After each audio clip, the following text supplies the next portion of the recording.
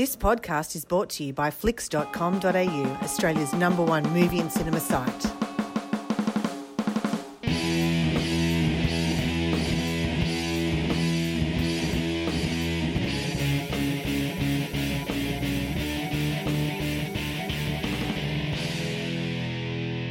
Hello and welcome to The Take on Flix.com.au, the podcast where we get the sharpest crew of film minds to come along and debate and discuss the best topics and biggest topics on your stream and your screen. I'm your host, Blake Howard, and joining me today are two of my dearest friends, but two extremely talented and cantankerous film voices. One of them, you know, if you follow Flix.com.au, as the editor and one of our key reviewers and writers on the site, Mr. Luke Buckmaster. Lukey Buck, say hello, sir.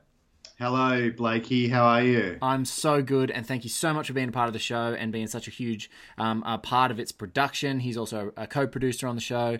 And joining us is, today the third leg of our tripod. He's also the third leg of his own tripod on the Cinephiles podcast, but a huge member and key influencer of the 1 Heat Minute podcast with Mr. Buckmaster is Mr. Stu Coote. Say hello, Stu. Hello, good afternoon. Look at this. This is a new space for us to play in. It's very intimate. I like it. It is. So today, gentlemen, I've got you two along because it is over now with Endgame, and it's a new era of superhero movies. So prompted by that new era, with Endgame being released on home entertainment, and a really great take from Mr. Buckmaster here that was on Flix, that I thought we should get together and talk about the top 5 superhero movie moments to date. Because really from now on, in this new Disney-fied world, the superhero paradigm is shifted significantly. DC, there is a new Batman that's going to be coming. There is now not a cast Superman. There is new Harley Quinn movies coming, but have no real connection to their origins in Suicide Squad. So we're kind of on the precipice of a whole new era right now. And so I thought I would get us together and talk about our top 5 superhero moments from around all of superherodom, really going back all the way until the original big bopper superhero movies like Superman by Donner, etc., all the way to Endgame, and I thought it would be great to get these gentlemen together. So we might kick off our top 5s. Just before we get started, though, Stu, you're a fan of superhero movies? Very much so. In general? Yeah. And Luke, I know you'd be a pretty big fan of superhero films. I feel like asking the question, are you a fan of superhero movies, is sort of like asking the question, do you like colours, or do you appreciate clothes? I feel like, with the greatest respect, Blake, I feel the question is just too general to have any real meaning in terms of a discussion. So I would answer that to say that I like many superhero movies, and to bring out my cantankerous side that you mentioned in your introduction, I would dislike many of them also, and perhaps even hate many of them with the fire of a passion-burning sun. Hang on, let me say that again. Hate some of them with the passion of a fire of the burning sun. Look, it doesn't matter about the suns. Don't worry about the suns. The passion and the fire. Anyway, sorry, I'm rambling. We feel the heat on this side. On this side of the microphone. It's warming us up on this wintry afternoon. It's lovely. It's lovely. So, gentlemen, we might go around the grounds. We might go 5, 2, 1. And look, it's really hard when you're ranking these, just to say you sort of exactly which slot they're going to fit in. And I know that we may share some crossover or not, but I might just ask Mr. Stu Coote, why don't you kick us off with number 5 on your list? My number 5 is the opening of Watchmen. Wherever you roam, and admit that the waters around you have grown, and accept it that soon you'll be drenched to the bone. Zack Snyder's Watchmen, the Bob Dylan montage, which is occurring. Huge fan. I think it's like the strength of sort of Zack Snyder is his visuals. Yes. I think his writing and some other things with his storytelling need some work, but I think that opening sequence is phenomenal. Yeah. Bucky, what about yourself? Well, yeah, I absolutely agree. I couldn't agree more. In fact, that's my number 1. Oh, scene. Stolen the thunder. I feel like we're going to then be at odds as we go, as I go down my list and you go up yours. There's going to be some tension. Don't know. It's like when you're playing bingo and you've both had the number called out. So I think you could say that there might be tension, but you could say that we're essentially on the same side, collecting towards a similar prize. You're my tethered, I think, in this conversation. And I'm sure Blake's arranged the prize that we can enjoy later on. But no, I think it's a fantastic scene, and I think it's really, for me, it's the high watermark of the superhero cinema. I don't know if we call it a movement, and it's also a highly unusual scene. Really, you're essentially looking at a series of images and vignettes, and they're matched to Dylan's anthem, as you said, Stu. Times are a-changing, which is really a song about progress and getting out of the new road if you can't lend a hand, as the poet himself put it. And then when you match that line or that kind of philosophy and ethos to these images of fallen heroes, overdosed, or part of these reinvented historical moments, I think you come up with this incredibly pressure-packed, quasi-historical reinvented narrative, which I just find absolutely thrilling. And it's an exposition dump as well. Right at the beginning of the film, we learn so much about the actual institution of that is the Watchmen, and sort of all the trials and tribulations, which most people would now take 3 or 4 films to tell that as the origin story for each of the Watchmen before they have their meet-up movie of the Watchmen. Yeah, it's kind of the ballsiness to tell all of that exposition, and it's the rise and fall of the Watchmen too, because we begin and they're dismantled. Everything's reflective in that movie. Really agree across the board with you gents there, and that's just a rip snorting scene for me, end to end, and Snyder, whatever you say about the quality of films, if you take individual snippets from any of his comic book adaptions, whether you're talking about, I'm a huge stan for Batman v Superman, largely because of the, some of the Batman imagery and iconography and his sort of impression of Batman, even from a purely visual and movement sense. And 300 as it's its own iconic. It's so memeable now. I think it's so iconic it's memeable. And Man of Steel is at its best when it's telling things visually and cutting away from exposition and just being pure, joyous Superman flying through the air. But that's a ripping way to start it. We've gone 5-1. Mr. Buckmaster, I might ask you, what is your number 5? My number 5 is the fart symphony scene from Captain Underpants, the first epic movie.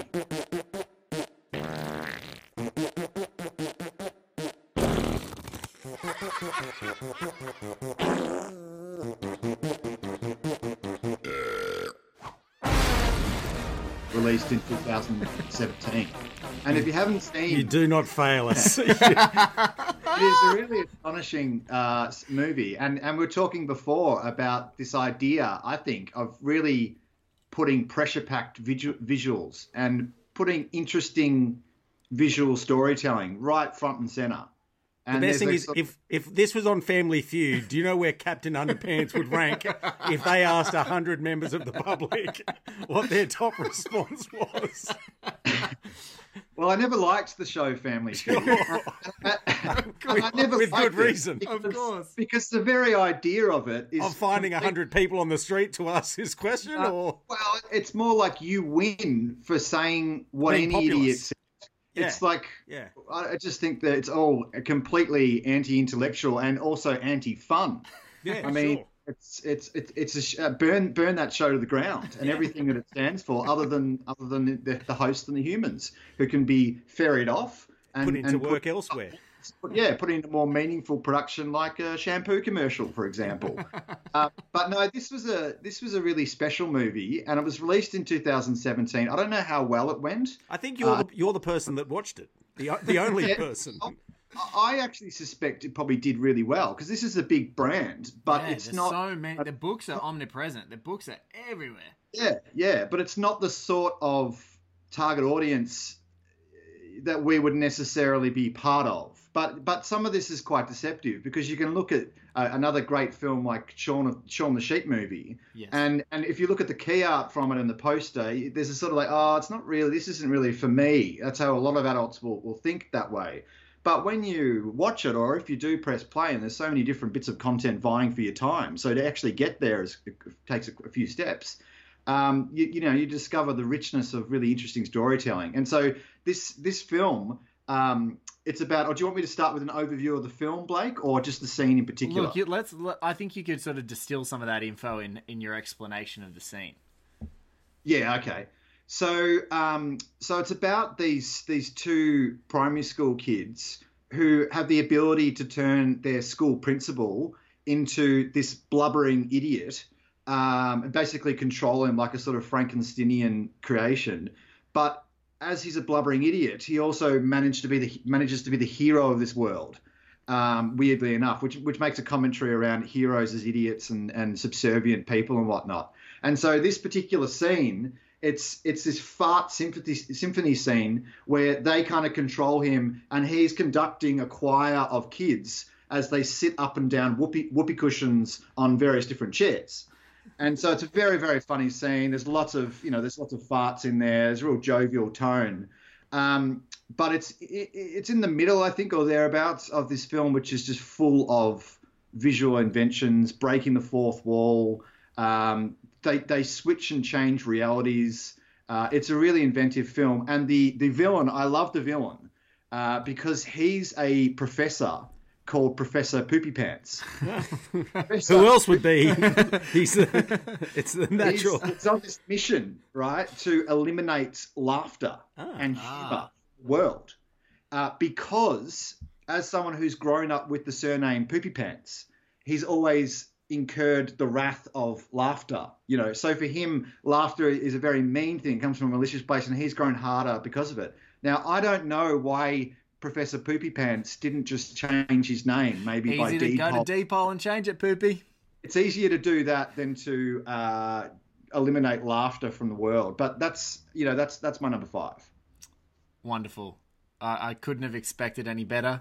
And from Captain Poopy Pants to my number 5, which on my current list, it's so hard to say like where this actually ranks. So I'm just going to say mine are all out of order. This is the 5th one that is on the list, though.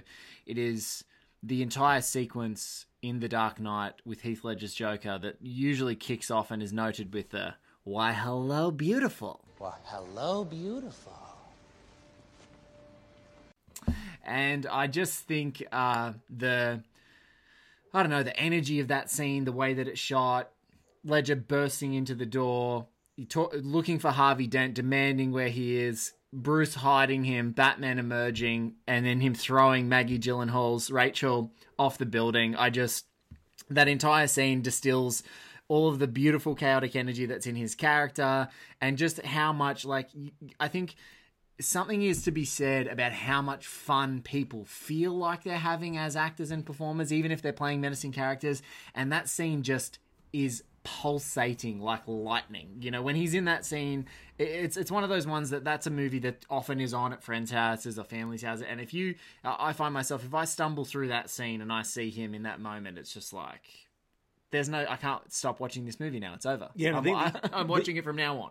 The onslaught of sort of superhero films in the past 10 years has kind of taken us now in a different direction to what Nolan was doing with The Dark Knight, or even with that Batman series itself. And I don't know if we can ever recapture where he was going with that kind of almost grounded reality. Yes. Because now we're sort of going more cosmic with everything else. But it was just, what a time and a place when we had someone like Nolan sort of unfortunately, is like created things like the MCU because he made it such a success, the comic book genre. Yes. So, ironic, Bucky. It's a hell of a movie, hell of a performance. I remember when they announced Heath Ledger as the Joker, and there was a lot of reactions, some public and some internal, and I remember being part of that as well, probably more internal kind, thinking, "Oh, you're crazy," to think that you're going to beat Jack Nicholson's performance, madness. And then look what he did. He just took this incredible terrorist-like evil clown thing to the role, and it was an amazing performance. And it's also like Dark Knight Rises in terms of its atmosphere.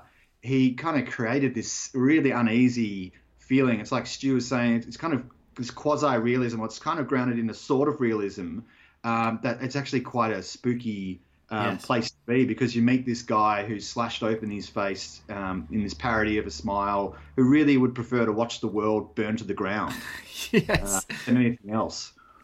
Well, look, I think we've had this is the exact kind of eclectic conversation we would have for number 5. This is exactly what I'm hoping for. Stu, what is your number 4? What's number 4 on your list? Number 4, Wonder Woman No. Crossing. But it's what I'm going to do.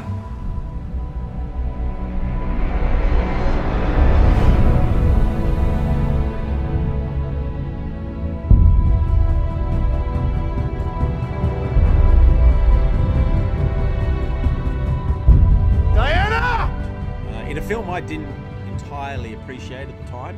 I think everyone involved was great. I just think I got stung by that final act, Yes. where it was just God on God till one God won. But that middle portion where we do have Wonder Woman dropping the she's got the fur coat on and then walking across. I think it is one of the iconic things of the sort of the DCU. Yes. Not that there's much to go by, but I think it's actually a really important message. And I think the Wonder Woman, them being sort of first to have the big female-led movie, it's still important, and I think it's an important scene. Yeah, really love that scene myself, and I totally agree with you. I think it's how good that scene is distracts from how poor the third act of that movie is, and all the lead up. Bucky, what are your thoughts on that one?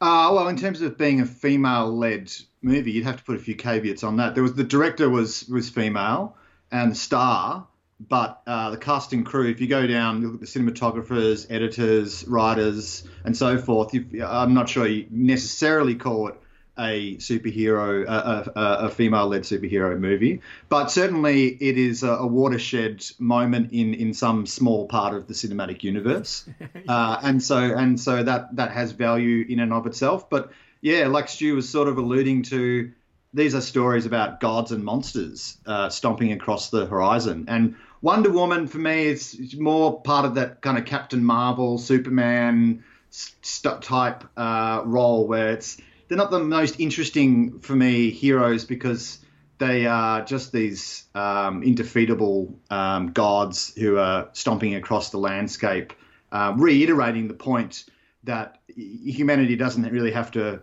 do anything here. These guys will always save you, which is perhaps a political reading of the film. But these stories do mean something, and we're talking about a genre which is really more than just a popular genre. It's almost like the defining monolithic narratives of our time. Absolutely. From one monolith to another, to your monolist. Can I have number 4 on your monolist, Mr. Buckmaster? Yeah, so my number 4, it's a slightly obscure film. No. What? It's called Metropolis. It's called A Return of Captain Invincible from 1983. The good guys and the bad guys, it's amazing how much they're alike. They both act sincere, but they're so filled with fear, they switch sides in the wink of an eye. Yeah. And this is a really interesting... Starring? Hey? Who's it starring? Oh, Alan Arkin. Oh, really? Yeah, it's an Australian film starring Alan Arkin. And Christopher Lee plays the villain. So Wow. It's got some pedigree. It's got some serious chops to it. And it's directed by Philippe Mora, who made Mad Dog Morgan. Yes. And so we're talking about... Insert a cue of "Don't Forget the Scrotum" from Mad Dog Morgan. That's me. From Mad Dog Morgan, rather. That's me. I like it how that's the first thing that comes to mind when you talk about this classic seminal Australian film. It's the scrotum. And this is a film that belongs to the genre of these kind of dark, self-referential, self-conscious superhero movies, like the Hancocks, the Kick-Ass, the Super, but way before they were cool, and way before they were even a thing. So it's 1983. This film is from, and there's a scene where Alan Arkin is trying to be recruited by this police officer, Australian police officer, because basically he's disgraced. He's accused of working for the Soviets. He's this complete alcoholic. He hides in Australia, and this woman comes along and tries to convince him to save the world because the Christopher Lee's villain is, it's ready to sort of take over everything that's good and proper. And so she finds this bedraggled, alcoholic idiot kind of character who's like, I'm not a hero anymore. The world is completely rooted, and so on and so forth. And so there's one moment where he breaks into a song about his woes. It's a musical too, by the way. It's a musical. I don't think I've ever had the pleasure of hearing Alan Arkin sing. Like, oh my goodness, it's all in there. Yeah, and he breaks up into song and says, "The line is so fine between heaven and hell, not even a hero can tell." And he goes into this big song about how back in the older days, you used to know who was evil. They used to wear uniforms. You used to know who was good. They had a different thing going on, which is a kind of prophetic vision. It's. I can't say it is a great movie. I can't, because it's pretty dodgy, but it's actually a really interesting movie, and it's very, very cool. Wonderful. Very good. I'm going to have to track that I'm down. tracking that down. How does one track that down, Bucky? Is that on a streaming service, or is it in your really rich physical media collection? Probably both, but it's trackable. I vaguely remember, I might be wrong. I mean, I've got the DVD, but I vaguely remember the whole thing's on YouTube. Great. But obviously, you want to go to the streaming platform to support a good quality version if you can find it there first. But it should be online. It's findable. Well, from a man who I never thought would have a beautiful singing voice to my number 4 in my list, the scene where Tom Hardy's wonderful, tortured villain of The Dark Knight Rises says,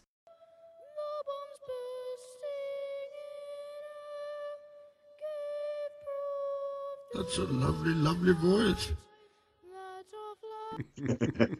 I just love every single thing about that scene. I'm a huge fan of The Dark Knight Rises. I think it is a drastically underrated entry in that series because of its political complexity, because of the landscape of what heroes mean. It does have some sort of dodgy setup with Batman himself, which doesn't ring true, I think, more that you watch it, but I think the metaphorical significance of what Bruce Wayne's character goes through, and then similarly with, just having a really, estranged, tortured, ambivalent villain at the center of it, I just really love, and I just love everything about Tom Hardy's Bane. He scares the bejesus out of me as a viewer on an ongoing basis, and I just love, same, we talked about that gritty quasi-realism, and there's things that happen in The Dark Knight Rises that are triggered by that sort of signature event in the film where all the bridges get knocked down around Gotham City, where the stadiums blow up, where things start disappearing into the earth, and they turn it into a city that is a hostage, and in the breath, the inhalation before all of the chaos, there's just Bane's observation that there's a beautiful singing voice of the national anthem, this choral national anthem shot. Most of the Pittsburgh Steelers, in Pittsburgh, are playing the Gotham Rogues, and it's just unforgettable, that moment, that scene. It's one of my faves. Yeah, it's one of the iconic shots we got from the first trailer, I think, as well. Yes. Like, that was one of those sequences is one of the first. Watching things start breaking down. And I do enjoy the film a lot. The only thing I don't like is the sort of writing device of writing when that bomb was going to go off. Yeah. When we got it down to 3 months, 2 days and change, you're like, what? Since when? What do you... So apart from that, I just thought that was the only thing. If there was a better way to do that, I think it would have helped the film overall. But no, that's a cracking scene. It's a hard thing to do, isn't it? To write in the timer scene in the bomb without looking a little goofy. Yeah. Like there's literally no way to do it unless it was sort of right that they were going to have to meet his demands by a certain date or something. But it just got a bit, and the fact that they knew where all 3 trucks were at all 3, like, took the tension out somewhat. I think we're talking like if you had the Wayback Machine, you could go back. You're like, just give it a date. A date is strong. It just requires a little bit of like reminding the audience of the dates going past. A little bit of 24. Yeah, I think like if things happening, maybe that helps. But also the Bruce Wayne thing of And this is the thing that doesn't ring true to me, even more than the goofiness of that. I like it. It's so obvious and goofy that it's almost like Nolan going, hey, these superhero movies are goofy, huh? Now I'm going to have people hanging off a bridge. Like, just remember they're goofy for a second. Now I'm going to have people, like in occupied zones in the Middle East, hanging off of, like, bridges and things like that in a really tormented way. I'm going to do your back surgery in the middle of a prison somewhere that we don't know where exactly we are. I think it's a mix of goofiness. But, yeah, for me, some of the Batman stuff doesn't ring true. But that scene and that performance and him and even the sound mixing in that movie, you crank it right up on a really great sound system, and how Bane's voice sort of pierces through all of the other anything else. It feels like it's speaking directly to you. And that moment is just special. Real special. It is, yeah. It's an awesome movie, but, I don't know if I'm seeing the goofiness that you are. I can see it maybe some of what you're getting at there, particularly the timer point. But when I think about The Dark Knight Rises, I feel like the air in the movie, it's just got this choking atmosphere. It seems to just be full of smoke. It's like the oxygen is poisoning you. I think it's got this amazing atmosphere to it, which is really, really striking. It's like my favorite Nolan Batman movie used to be The Dark Knight. I was pretty much, that's the best one. But I shifted to The Dark Knight Rises because mostly for that reason. Yeah, the tone. Yeah, look, I think they're insanely strong. They're both of them, I think, are pretty much wonderful movies. And I would always have the argument that if you can churn out The Dark Knight Rises when your overarching plan was to eventually have Heath Ledger's Joker up your sleeve to essentially burn Gotham City to the ground in the third one, and then you have to pivot to change the story significantly, I think that's it's an absolute achievement. It's a landmark. In the interest of moving us on, we've gone from the third movie in the Nolan series to the third movie on each of our lists, hopefully. Stu Coote, what's your number 3? Bucky, you hit the nail on the head when you said superhero films are about not knowing who our enemies are. And that's exactly what happens in my number 3. It's the elevator fight from Winter Soldier.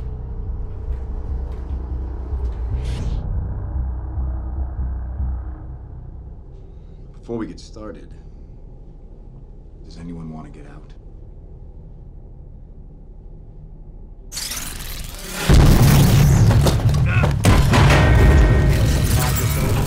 I think it's peak still from the MCU. I think people still hold the Winter Soldier as the best of the franchise still, I think.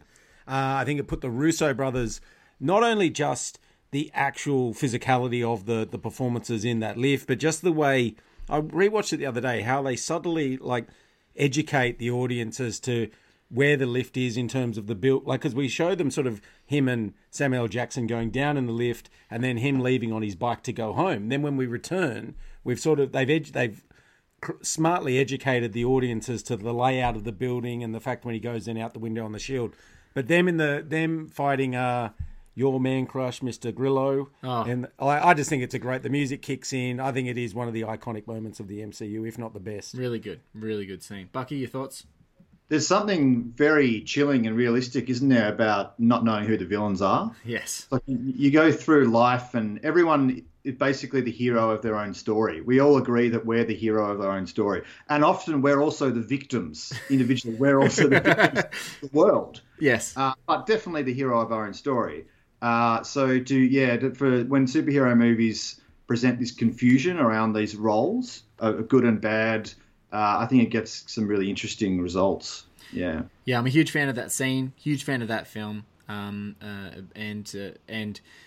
It's such a powerful scene. They even redid it in the end game because it was so good just to play with it. So it was that good they needed to go again. Mr. Buckmaster, from the second of 3 Captain Americas to your number 3.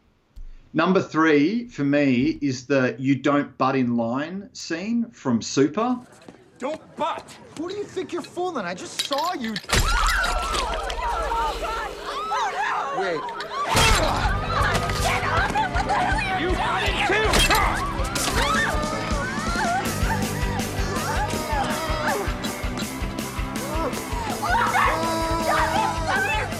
The 2010 James Gunn movie. Absolutely wonderful satire. Wonderful film. Oh, I love that scene. And I love that. It's one of my favorite superhero movies also, because I just think it's absolutely fantastic. And it's this hilarious scene, when he's very frustrated. It's like this Seinfeldian moment, the line You know, the lion Yes. snake around the building, and then someone else just comes in and joins. He does the sneaky thing where he just joins someone else in conversation. Look, most of us have done that before. Most of us have done that. And most of us overlook it when someone does it. Exactly. Yes. And it is hard to say to your friend who's waiting in line, sorry, I can't have this conversation with you right now. I have to go to the end of the line. Like, that is hard to do. It is. It takes someone very principled. And in this situation... No one on this side of the mic is that principle. No. The Crimson Bolt, who's Frank Rain Wilson's character, just goes out to his car, puts on his costume, comes back with a monkey wrench, and just smashes everyone who cut in.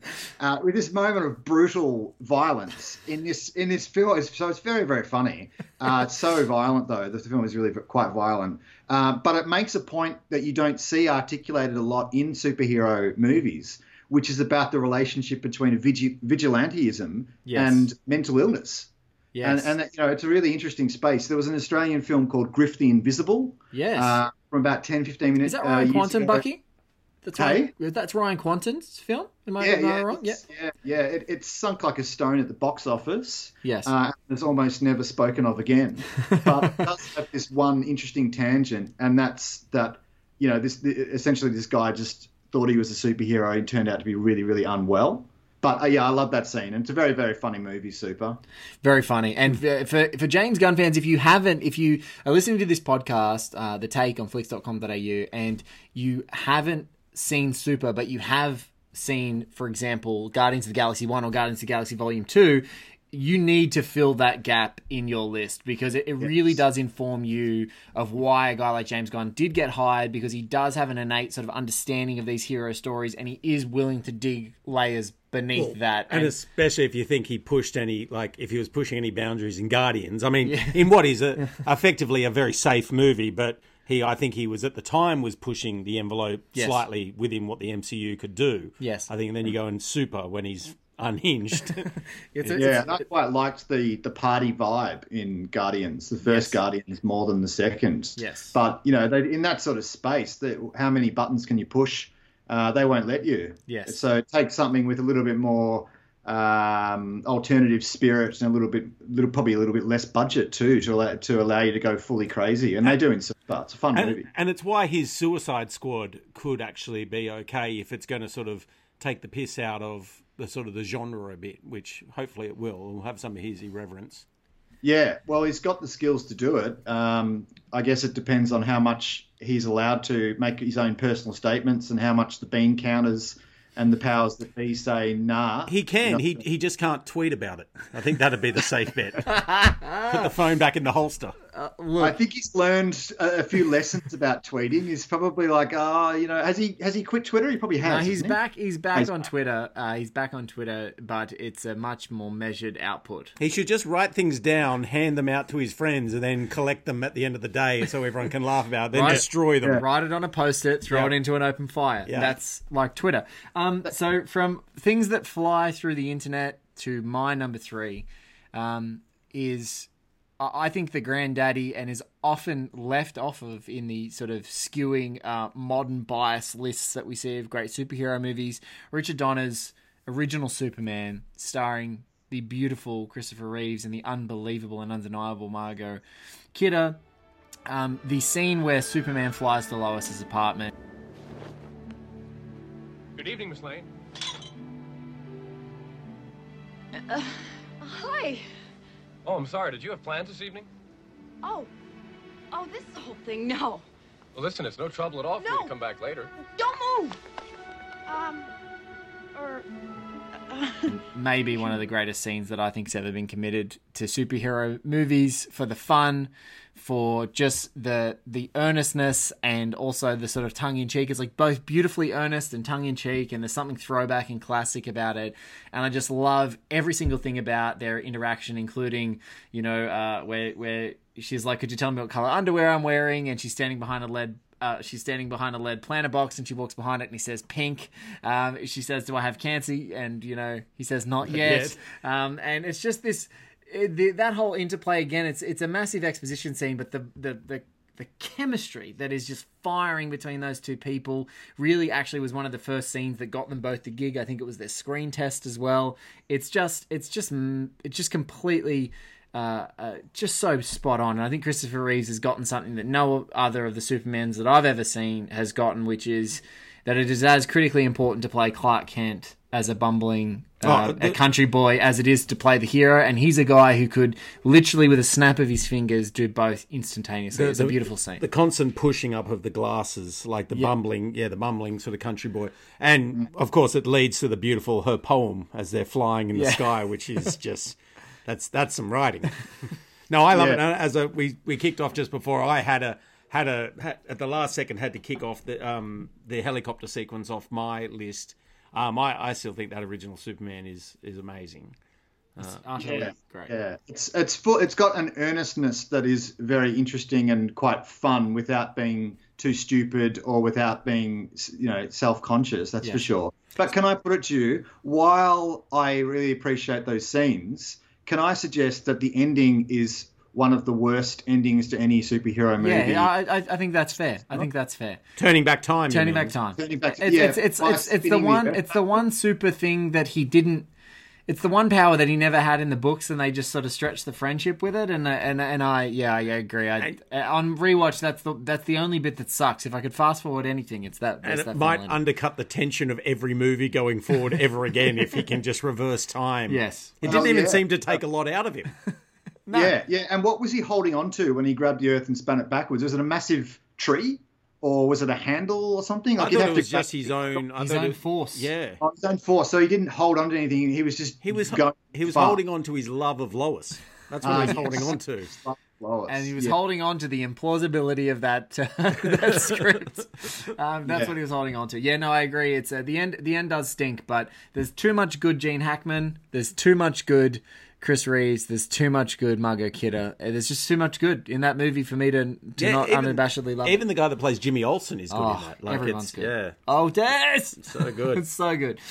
Stu, from a movie that turns back time, why don't you turn us back to number 2? Mine, as Bucky's was from Super, mine is also from a small independent film called Avengers Endgame, which I think is the current darling at the box office, seeing as it's been re-released and now holds the all-important title because money equals quality. Mine from Endgame is actually the portal scene. On your left.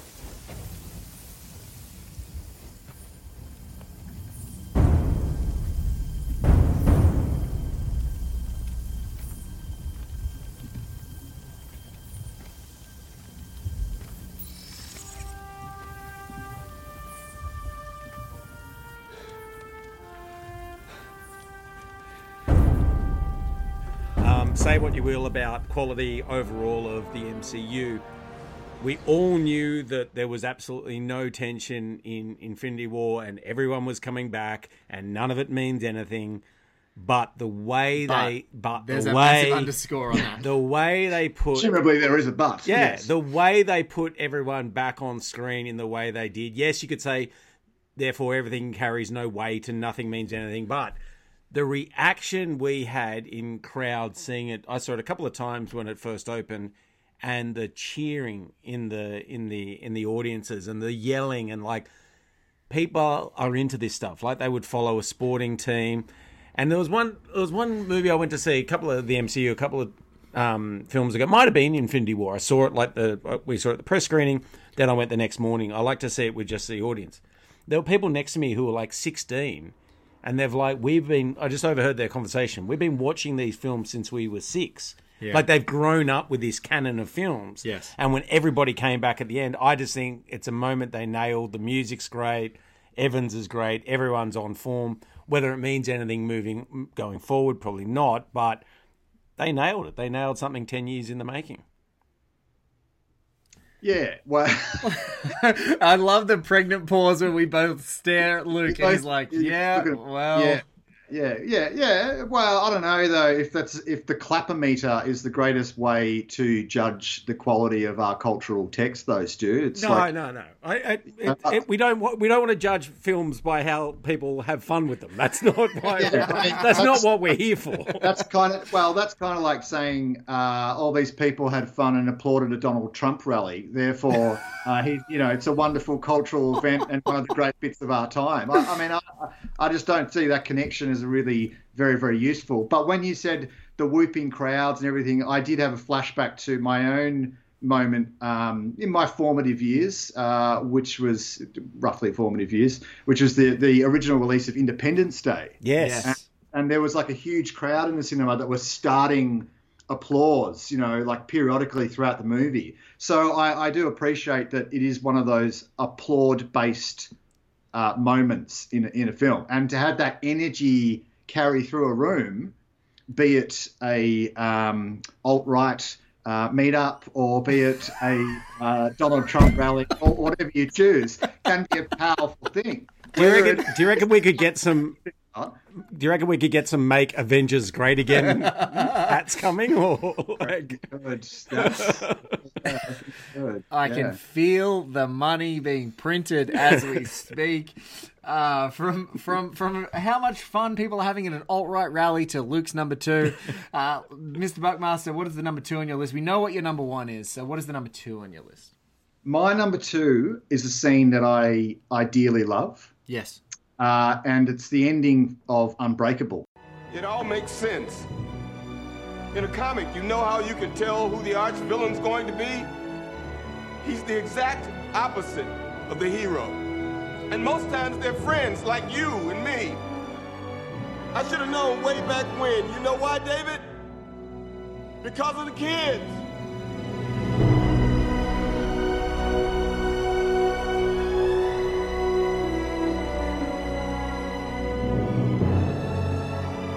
They called me Mr. Glass. And Night Shyamalan's Unbreakable, they call me Mr. Glass. Yes. And of course, it's that scene where it's revealed that Samuel L. Jackson's character knows he's the villain and went out to this whole effort to try and get Bruce Willis's character to get a sort of kind of perverted yin and yang sort of thing happening. Like there's a good, there has to be a bad. If there's a bad thing, there has to be a good thing. And we talked about, heroes and villains, and it's hard to define the difference. But yeah, in that Unbreakable scene, it's like we all like to think that our lives have a purpose, that we mean something to someone or something, and having that kind of turned on its head, it's like it's not this moment where he realizes, oh yeah, I'm a good guy, I can do good things. It's this moment where he goes, I'm actually in the ecosystem of life and in the philosophies that bind everyone together, I'm the bad guy. Yes. I mean, that's kind of like, I don't know, it sort of blows my mind a little bit. And the bad guy is why I'm a good guy. And the biggest bad that I know, this like mass murderer, is the architect of my existence. It's such a powerful scene. And has rightly sort of re-emerged as, I think, people's favourite, one of his favourite films, other than probably The Sixth Sense, is one of his favourite, and just it's most unbelievably written films. Really, really masterfully orchestrated. It's easily my favourite of his, and it's a great... And you're talking the comic book, like with the comic book scene reveal, particularly where it's like we see his lair. Yes. Yeah. Yeah. He's up there with Brixton Law in Fast and Furious Presents Hobbs and Shaw when he walks in and says, I'm the bad guy.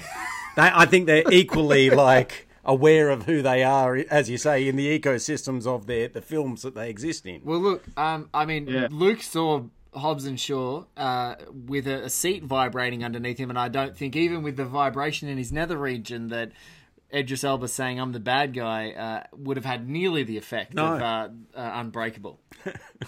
No, it didn't have the effect of Unbreakable. But then few films do in this genre for me personally. Yes. It was like a gut-busting twist. Shyamalan's delivered a few of them over the years, that's for sure. Or tried to. Bucky, where did you come down on Glass? I really liked Glass. Yeah. I really liked it. What about you guys? I was a fan. I've only caught it the once. I need to go back, but I feel like it didn't live up to that blueprint that Unbreakable sort of put down. But then maybe you can't step back into those same waters some 15, 16 years or however long it was between drinks. What was it, nearly 10 years between? Maybe longer. What was it about? Yeah, longer. Yeah, early 2000s for Unbreakable, maybe 2001. So maybe you can't go back after all that time. No, I haven't seen Glass yet, guys. I haven't seen it. It's one I actually missed, so I'm really keen to see it. It's just now come out on video on demand as well. So you saw Split? I saw Split. Yeah. I was surprised because I saw Split. I saw Split on video on demand as well. Just hadn't had a chance to catch it when I was on the big screen, and I watched it and I was completely blown away with Split. I really enjoyed it. It was really fun, and then the connection at the end.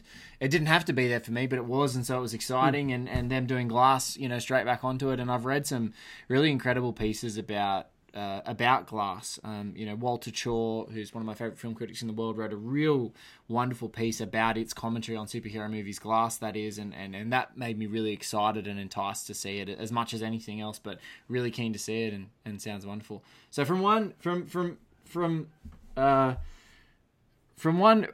modestly received superhero movie to the number 2 movie on my list, number 2 moment on my list rather, is we're going to dive into the Spider-Verse. Peter, you gotta go home. This guy could kill you. I can't let Spider-Man die. Neither can I. It's okay. Yeah, it is okay. You gotta go home, man. How do I know I'm not gonna mess it up again? You won't. Right. Hate to leap of faith.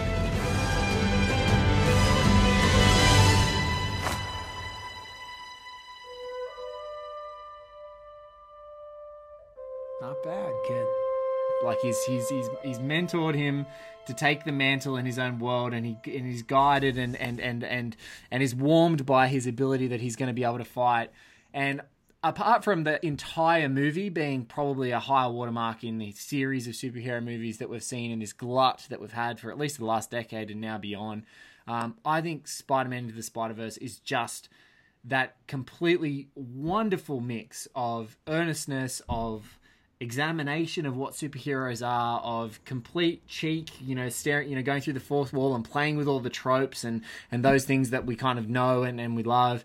And that scene to me is just like, it's the best mantle pass of any of these movies. And so many of these movies don't have goddamn mantle passes, which is really frustrating. A big reason why I love The Dark Knight Rises is the mantle pass as well of Batman. But I've watched it so many times. I watched it of my own volition many times because I love it. And now as a dad, my daughter very awesomely is obsessed a little bit with Spider-Man Into the Spider-Verse. So I get to watch it over and over again. And it just has not, even in the slightest way, waned in my conception. It's just grown. I think it's just that moment and that movie is just both wonderful. And I think it's a high watermark for animation. Yeah. I think even that was when sort of didn't get the praise that it deserved. Yeah. The different forms and the fact the last time I watched it, you can see how it's got the old school, like the little comic circles. Yes. On the little that sort of printed feel across everything as well. Yes. It just dropped on Amazon streaming, I think, on Prime. Yes. I think it's remarkable, and it's further proof why you can't do like that climactic scene with Kingpin on the train. We could not get that in a live action film. Yes. Nor should we. No. Because I think once we go into an animated film, we drop our defenses a bit and the rules don't apply, and therefore we're not as skeptical. But if we did that in a, like a Tom Holland based thing, even though there was touches of that in Far From Home, they played with the visuals in a very similar way. But if we see a big climactic scene like that on a train, we would automatically check out for sort of that uncanny valley at the moment. But in an animated prism, it's glorious. Yeah, I'm a big fan. Yeah. And to put Miles Morales on screen. Yeah. I think it's very important.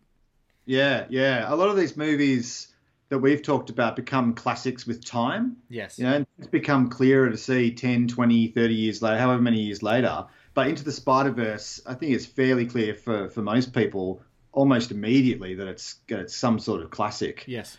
And it's got that. I like what Stu was saying, like connecting it to Far From Home. Because do you mean that scene, Stu? Oh, there's a few of them actually. The Mysterio sequence, the one in Germany. Yes, that's right. Which I know, Bucky, you say that like the Disney films don't take too many visual chances. That feels like they were taking some legitimate visual sort of chances in that sequence. Which in Far From Home. No, Far From Home. Yeah. Yeah, no, they were. I agree that they were. But in Into the Spider-Verse, it's almost like the whole thing was that scene in the sense that the whole thing is pretty bold and got a lot of bling and it's got a lot of color and energy. And the sound design, like there's a lot of like there's a total like great soundtrack, but there's also some real aggression to like the sound effects around like the villain in it as well. Yeah. Like it's the one like his uncle. Yeah, and I love the multiple states of reality in it. You know, it's called Into the Spider-Verse. It's this multiple cylindrical kind of view of time and everything. It's all these wormholes and all these creations within creations happening. It's like the not so good film Pixels had a little bit of that as well, where it's like, you know, Adam Sandler and whatnot were sort of like fighting these video creations that aliens had interpreted to be enemies and stuff like that. And it's just reinventing these little potholes of narratives that curl and snake amongst each other and create this sort of infinite cycle of pop culture, which is really, when it's done well, like Into the Spider-Verse, fun, really fun, and a roller coaster ride, but it's also quite trippy and it's quite mind-blowing even. Well, it had the freshness of their first Lego movie. Yes, the Lego movies, and they were playing again with something that you couldn't expect to work, but then they find a new and fresh way to bring sort of a look to things. Yeah, and I love it. Lego movie is a good example of just switching the state of reality. Yes, and it got that amazing reveal towards the end of the Lego movie. When they cut to the live action and it's just a kid kind of playing with these toys. Yeah. That's just a real massive Twilight Zone moment. Yeah, freaked me right out, that movie. Freaked me right out, that Lego movie reveal. All right. From one freak out reveal to another, Stu, what is the number one on your list? My number one, probably from still the best comic book movie, I think, to date, starts with a laugh, and that's the Joker coming into the group think session of all the bad guys, and most importantly when he does the magic trick. And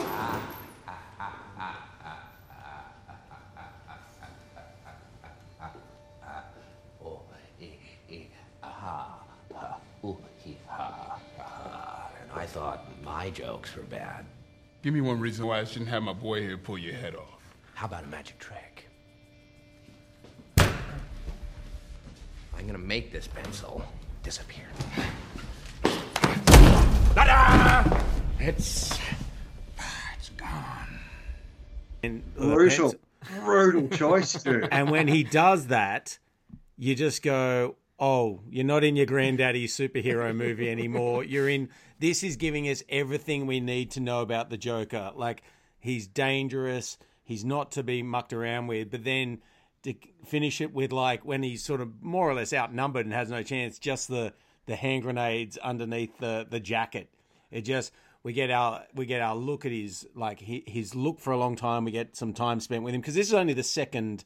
We have him at the bank. It's the second scene. We have a second at the bank robbery, and he doesn't really do much there. He only puts in the Heat homage. He puts the bomb in Fichtner's face. It's a Heat homage to Dark Knight. Maybe. I just listened to 194 episodes of some podcast. 177 telling me how good it was and how much Dark Knight was a remake.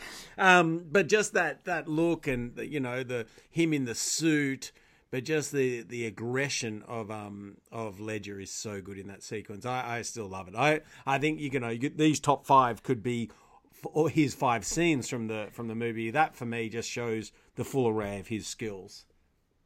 It's a pretty sadistic choice, Stu. I'm a pretty sadistic kind of guy at times. From the simplicity of a pencil used for terrible, nefarious purposes to the explosive qualities of grenades, it's very literally, for one poor character at least, very in your face. Well, that's why they say the pen is mightier than the sword. Wasn't it a pencil? The pencil. So if a pencil could do that, what could a pen do? What could a pen do? And look, I think I'm going to have to sidestep this because from one grenade to another, My number one scene. We know that Mr. Buckmasters is that absolutely languid, gorgeous, and probably one of the most stunning openings of any of the superhero movies from The Watchmen. Number one, the most sadistic magic trick and tinkering with some grenades when you feel like you're outnumbered. Mine also has a grenade. But I think the number one on my list, what really sort of sticks out to me is a moment in Captain America, the First Avenger, where Chris Evans, who is at this present moment skinnied up to not look like the buff man that he is, and Tommy Lee Jones's general character plucks a dummy grenade, which no one knows is a dummy grenade at that time, and he throws it towards this crew of men who is going to cherry pick the next super soldier from to get that super soldier serum. Win wars with guts. Grenade!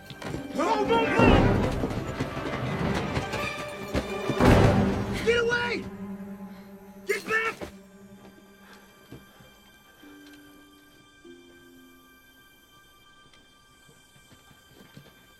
Dummy grenade. All clear. Back in formation.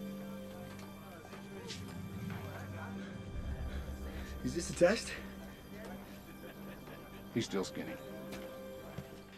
And I just think in that moment, it's, that whole Captain America, the First Avenger film, for me, it's one that, absolutely, with Joe Johnston directing, he directed The Rocketeer.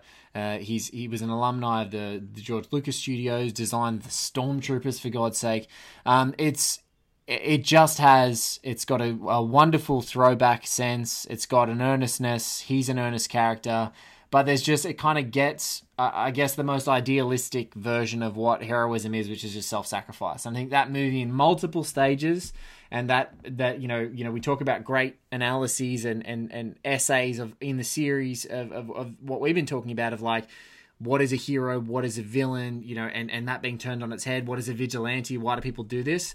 And I think back in the old days when people wore the bad guy suits and then the good guys wore their good guy suits, I think that I just love that scene for everything that it is and how it echoes to the rest of the series and that character. And I think Evans is a mountainous sort of figure in this whole thing and in the whole last decade of superhero movies, and that moment for me over and over again when I watch that movie, it just leaps out. And I think that's why we love Evans, because they bring it from that humble beginning. Yes. He sells that so well. Like yes.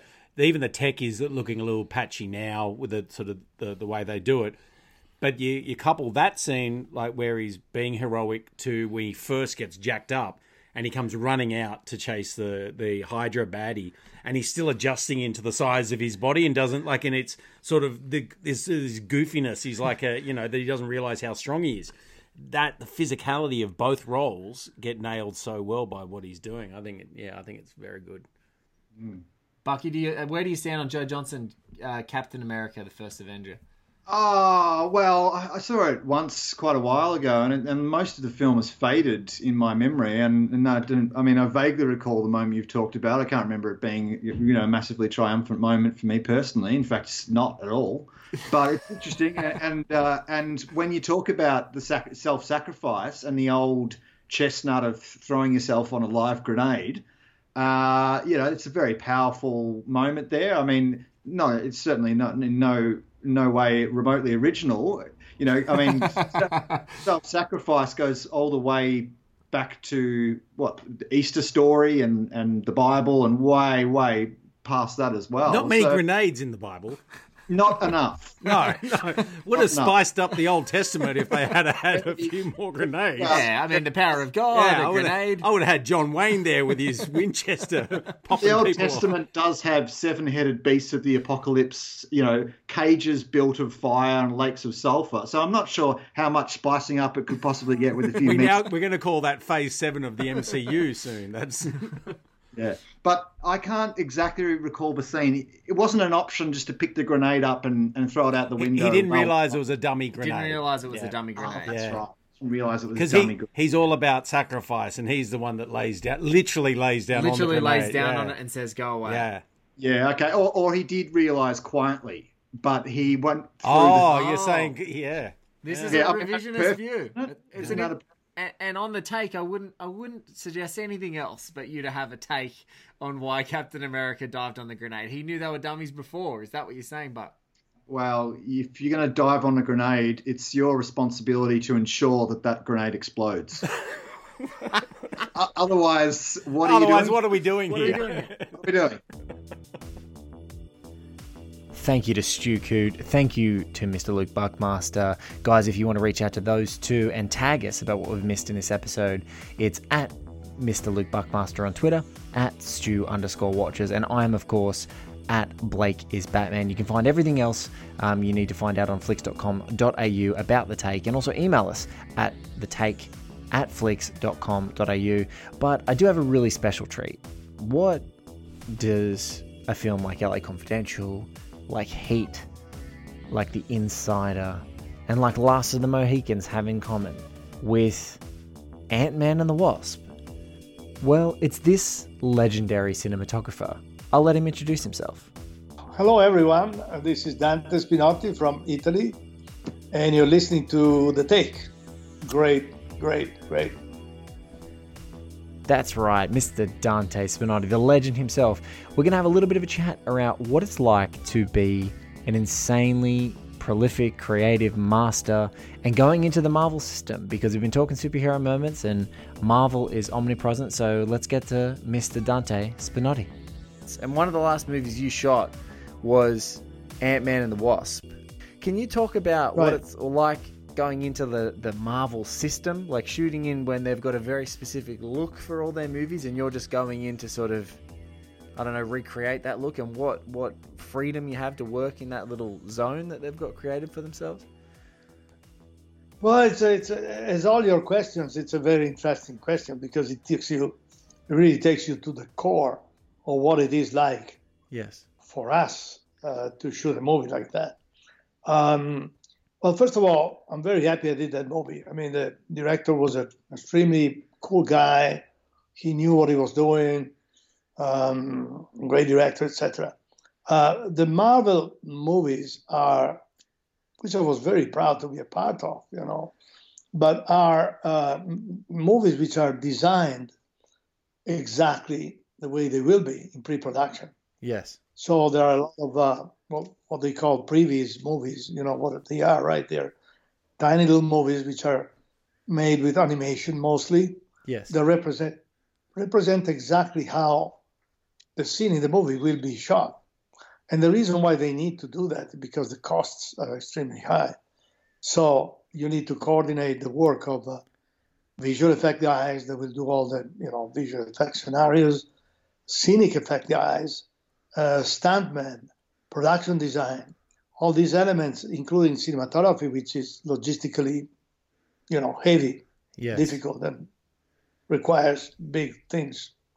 So the movies are pre-shot, pre-framed. That is the downside of it, because it's not as much fun. Yes. When you are in a location and you know that you have to do the shot from here. Yeah, maybe we can do it in the morning if we can. Otherwise, we do it when we can. It's all really established, and that's the way it has to be. However, then it comes to the lighting part. And the good side is that I had, first of all, it was an amazing crew. Quality of the crew was stunning.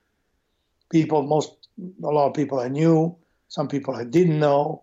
Fantastic group of grips, 2 or 3 crews, second unit, third unit, logistically huge. But so I had all the toys to shoot the movie, including any lighting I wanted at any time, except I had to give them a 24-hour notice. Yes. 24 hours to get any. I needed 18 Ks out of the windows with cranes, and that's it. Yeah, you can get it. So that was great. That was really cool. So inside my little garden, I could do whatever I wanted. And that was the fun side. However, I still think that the most beautiful thing in movie making is combining this, the message to the audience, with the story you're telling, with how you're framing. Yes. According to what you're seeing in front of the screen. So you have to frame according to what the actors in the scene happens to be in front of you. After you've seen it happen in the rehearsals, Yes. then you have an idea, but then you decide what to do. And using freely all the instruments of storytelling with the camera, which is the ollie moves, the handheld, the dolly, the zoom, the combination of whatever you want, and all this without being tied with your hands like that Yes. to a plan that has already been done, you know. You just However, you want that moment of that moment of something that you can, the intuition where you can just say, no, there's something about this that means that we should try it this different way. Yeah. Where you feel that the creative moment due to the emotions that you receive from the set, from the rehearsal of the actors, makes the difference, you know. This doesn't happen in a movie like that, at least the one I did. Yes. However, it's great to work, you know, at high level with all this. Imagine in one of those sets, which is the set with the lab. Yes. There were something like 8,000 dimmer lines. So in other words, I had 8,000 lights that we could change the color of the intensity. Yeah. So, you know, it was great in that sense, no doubt. Thank you to Mr. Dante Spinotti for being on the show, calling me all the way from Italy on his birthday, no less. Thank you, Dante. Thank you again to Mr. Luke Buckmaster, Stu Coote. Thank you guys all for listening. We will catch you next week on The Take, but until then, cut it, print it. This podcast is brought to you by Flix.com.au, Australia's #1 movie and cinema site.